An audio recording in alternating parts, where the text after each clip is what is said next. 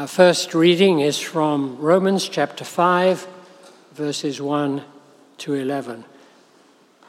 In chapter 4, Paul has been talking about the invitation that we have to put our faith and trust in Jesus Christ. And so he says, "Therefore, since we have been justified by faith, we have peace with God through our Lord Jesus Christ. Through him we have also obtained access by faith into this grace in which we stand, and we rejoice in hope of the glory of God. Not only that, but we rejoice in our sufferings, knowing that suffering produces endurance, and endurance produces character, and character produces hope, and hope does not put us to shame, because God's love has been poured into our hearts through the Holy Spirit who has been given to us. For while we were still weak, at the right time, Christ died for the ungodly. For one will scarcely die for a righteous person, though perhaps for a good person one would dare even to die.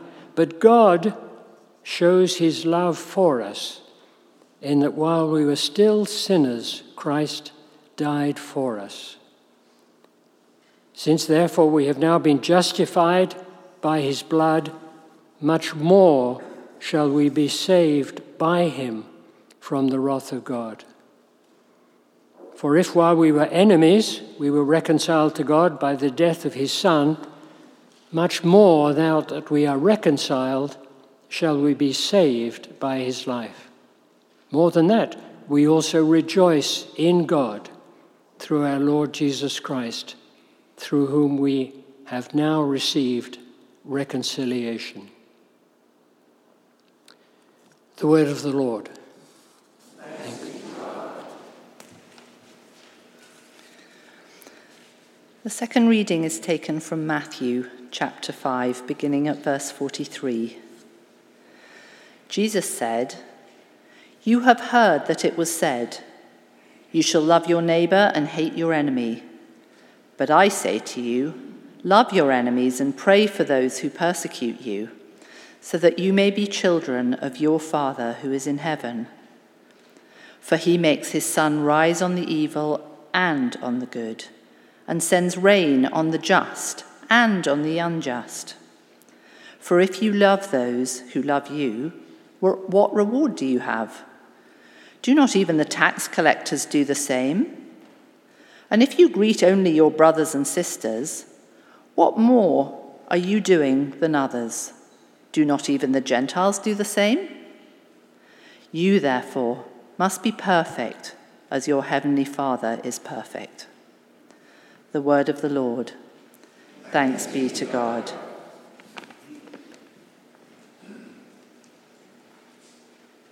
Let's pray. Holy Spirit, come and fill this place with yourself. Open our ears and open our hearts so that we might learn to love as you love us. In the name of Jesus we pray. Amen. When I saw the passage that I had been given for this Sunday, my heart sank. I did not want to preach this. I didn't want to stand up in front of you, a congregation that I am just beginning to know and love, and tell you that as Christians, you are called to actively love and pray for not only the Tampa Bay Lightning in their loss, but for whoever the Leafs play in round 2, the Boston Bruins or the Florida Panthers. And you're not just to pray for consolation in their loss. You're to pray for strength of limbs and courage and heart, that they will play to the glory of God and for the good of hockey everywhere. Love your enemies and pray for those who persecute you. All joking aside, this passage calls us to places that we don't want to go. Love your enemies. Of all the texts in the Bible, this one has to be one of the clearest and the most difficult. There's no wiggle room here.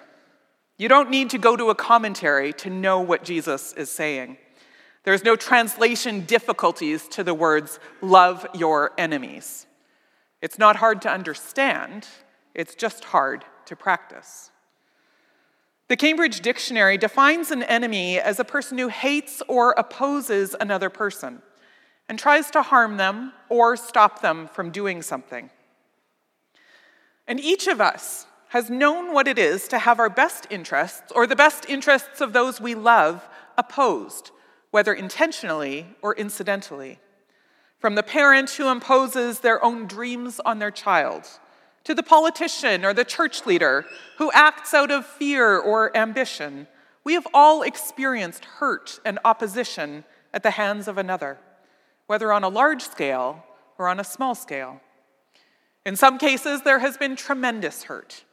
There's been betrayal. Some of that hurt and betrayal may have been caused by those you don't even know, a politician or a leader who has let you down, business owners or CEOs who have put their own interests ahead of others, celebrities who have used their power for harm. And some of that hurt and betrayal has been caused by people you have known personally. The church leader who broke trust with you, the family member who cut you off, the friend who put their interest ahead of yours, the spouse who cheated on you or abused you. Sometimes we would say that we don't have any enemies because that feels like too strong a label for the hurt that is done to us. But sometimes it's all too easy to know who our enemies are because they've left us with scars all over our souls.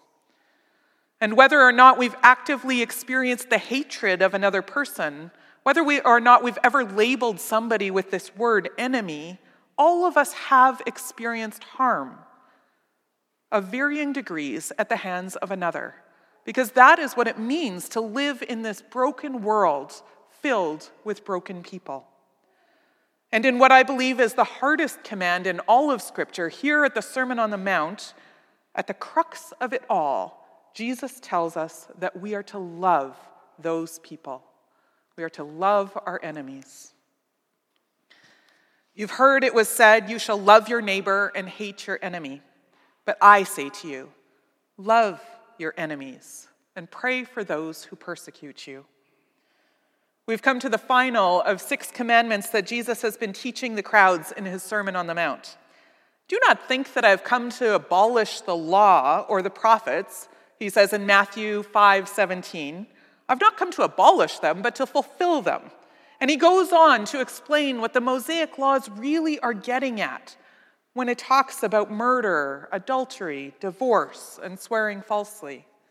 Jesus is painting a picture of a new kind of humanity, a humanity that looks different because it's looking back to what we were intended to be originally and also forward to what we are called to become, a people that belongs in the kingdom of God, the kingdom of love. Last week, Tim opened for us Jesus' teaching on retaliation, an eye for an eye and a tooth for a tooth, and what it looks like to overcome evil with good in creative ways. And this week, in the final lesson of this section, Jesus hits his audience with the truth of what is behind the second greatest commandment. You shall love your neighbor as yourself. Way back in Leviticus chapter 19, when the Lord is giving the law to Moses, the commandment first shows up. Love your neighbor as yourself. But it posed a dilemma for those seeking to follow the law, because who exactly constitutes a neighbor? In general, it was understood to be those belonging to the nation of Israel, those who followed God's commandments. And this makes a lot of sense, because it's natural to love those who belong to our tribe, who believe the same things we do, to show favor to those who treat us well, to take care of our own, and to oppose those who oppose us, to oppose those who oppose God's law, to hate those who hate us, and to hate those who hate God's law. And while it never actually says anywhere in the Old Testament that you are to love your neighbor and hate your enemy, as apparently the teaching had been adapted to say by Jesus' time, there are many places in the Old Testament that show that practically this was what was understood. Even King David, the most beloved of all Israelite kings, the man after God's own heart, even he wrote psalms cursing his enemies. Take Psalm 139, a beautiful psalm, aside from this verse, which says, "Do I not hate those who hate you, O Lord? Do I not loathe those who rise up against you? I hate them with complete hatred. I count them as my enemies." Or Psalm 59, also by David, which says, "God will let me look in triumph on my enemies. For the cursing and lies they utter, consume them in wrath, consume them until they are no more."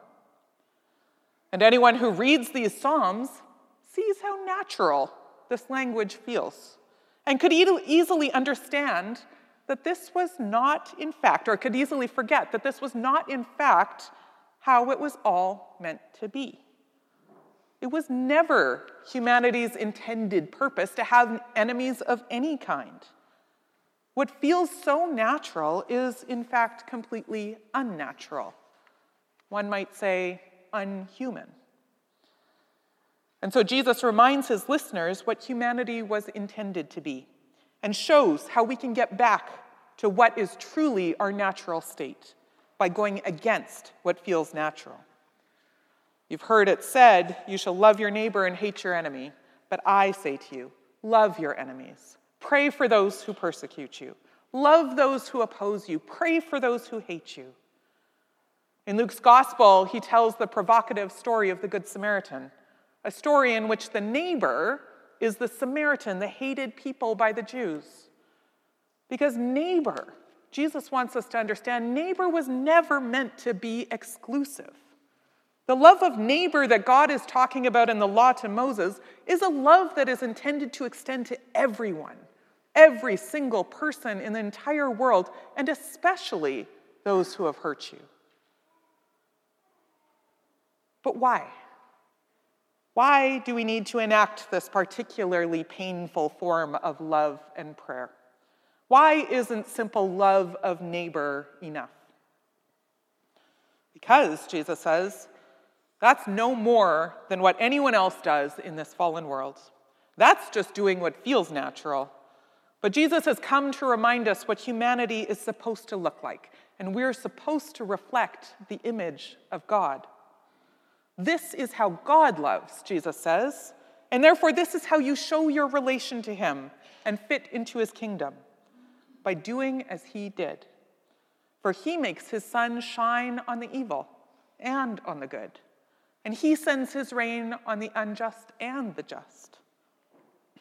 And this is how we show that we are his children, by forgiving and loving everyone, no matter what they've done, because that is what he has done. Because the thing is, deep down, I know that I am not the just. I belong to that category called the unjust. I have wronged so many people in my life, sometimes intentionally, sometimes unintentionally. I have been the enemy that they have had, even those I love. I have set my needs above my neighbor's. I have acted in pride and foolishness and anger and fear. I am the unjust that God is shining his sun on.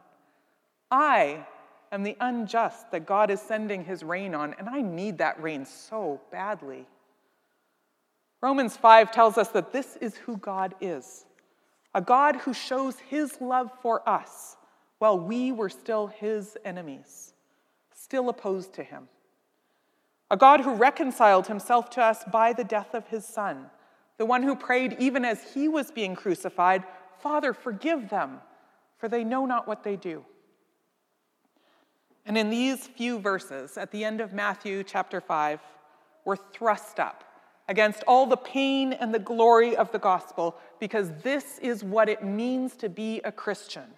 This is the crux of it all, to forgive as we have been forgiven, and to love as we have been loved.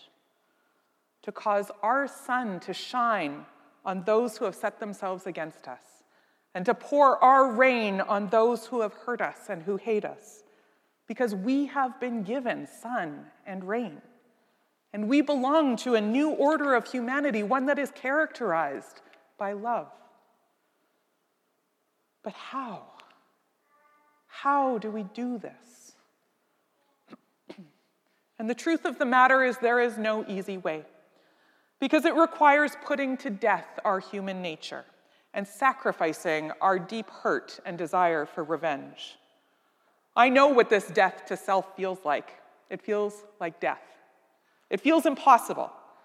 This is the hard wood of the cross that we are up against, in which God calls us to sacrifice our own hurt and our desire for revenge and pain. And it feels like death.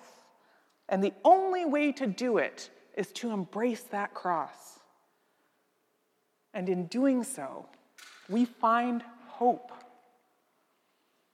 A number of years ago, I went through a very difficult time that involved pain and betrayal, opposition, and deep hurt. And one of the things I struggled with was the feeling that if I were to love and forgive my enemies, those who had done me wrong, I would just be letting them off the hook. That there would be no justice, because they would be getting away with the hurt that they had done me, without ever really knowing what it had cost me, the brokenness that they had inflicted. And it took me a long time to realize that that is not how this works. Fleming Rutledge, in her book, The Crucifixion, writes this: "Forgiveness, in and of itself, is not the essence of Christianity, though many believe it to be so.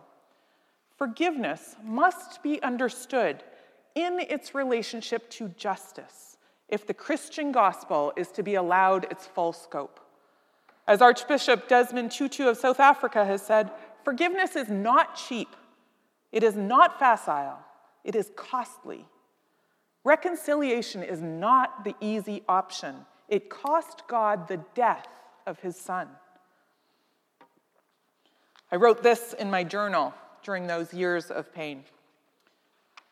The secret to forgiveness is not simply giving up or releasing pain, but entrusting that pain, all of the sin and injustice done to me, and all of the sin and injustice that I have done, to a God who is both just and merciful.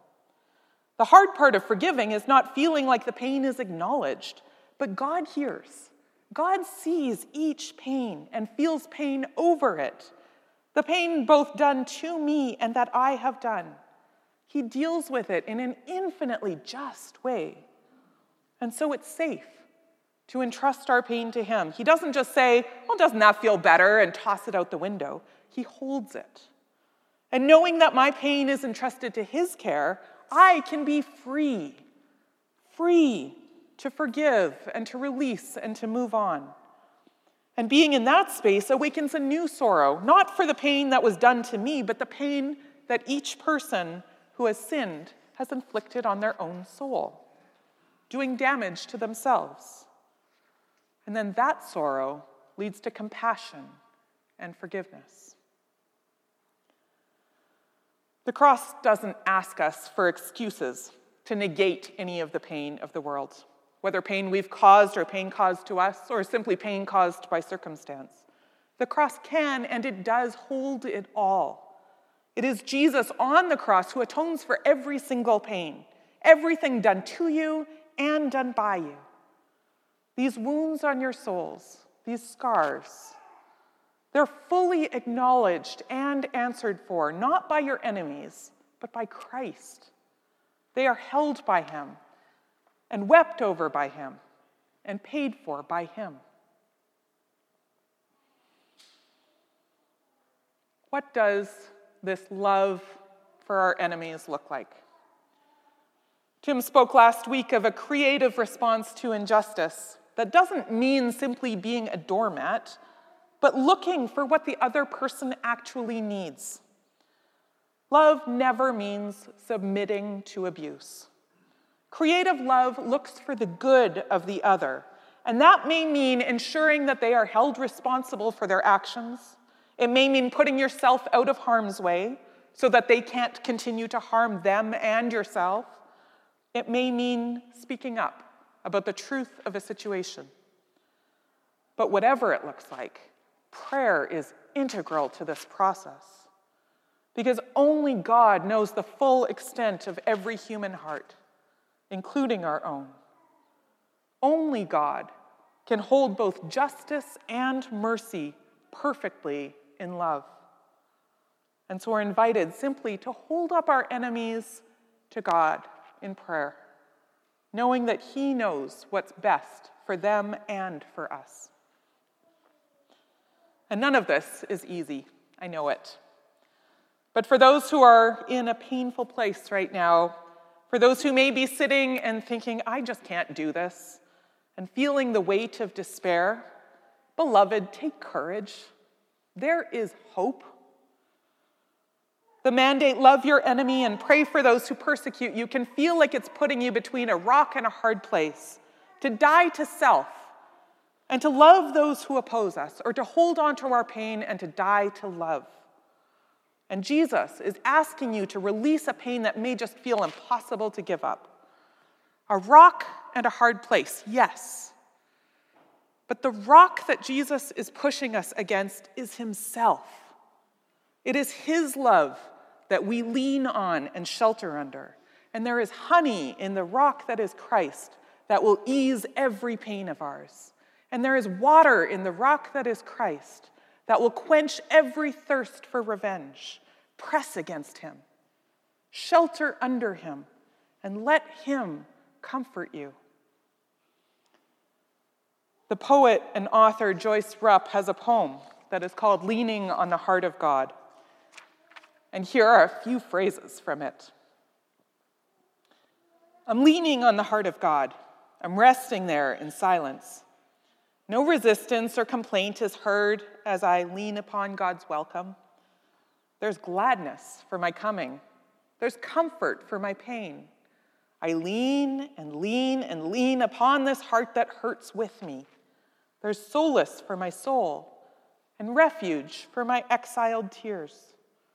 It is enough for me to know that the heart of God is with me, full of compassion and mercy, tending to the wounds I bear. Let Him love you whole, beloved. Jesus ends this entire section of the Sermon on the Mount with a disturbing line. You must be perfect, as your heavenly Father is perfect. And many people have seen this and shaken their heads and walked away, because we know that no matter how hard we try for perfection, we are not going to get there. But here, too, there is hope. The word that Jesus uses for perfection is the Greek word teleos. And while one translation of teleos is perfect, it can also be translated complete, whole, mature. This is the goal that we are striving for, the wholeness and completeness and maturity of the new humanity shown to us in Jesus Christ. Of course we aren't there yet. We're fragmented and broken and still caught up in so often in our own ways. And it takes practice and work and discipline to begin forming these habits that will enable us to live comfortably in this new kingdom, the kingdom of God. So practice. Start small. The next time you're tempted to badmouth some giant corporation, as I often am, say a prayer instead for its CEO, that their heart may be transformed. Who knows what God might do? The next time you grumble about a politician, as I often do, pause and pray for wisdom for them instead. Who knows what God might do? Practice the habit of praying for those who oppose you on a distant level, so that it doesn't feel like such a giant leap to pray for those who have actually hurt you on a personal level. And maybe, by the grace of God, we will come to a place where we can say to every single neighbor in the entire world, even those who have hurt us, like Martin Luther King when he was preaching on this very same text, I love you. I would rather die than hate you. as we press into the rock that is Christ, as we draw near to the one who did die rather than hate us, and as we seek to love him better, we will learn how to love our neighbors, including our enemies. And the more we love, the more whole we become, the more human we become, the more like Christ. And so we pray, Father, forgive them and forgive us, and teach us to love. Amen.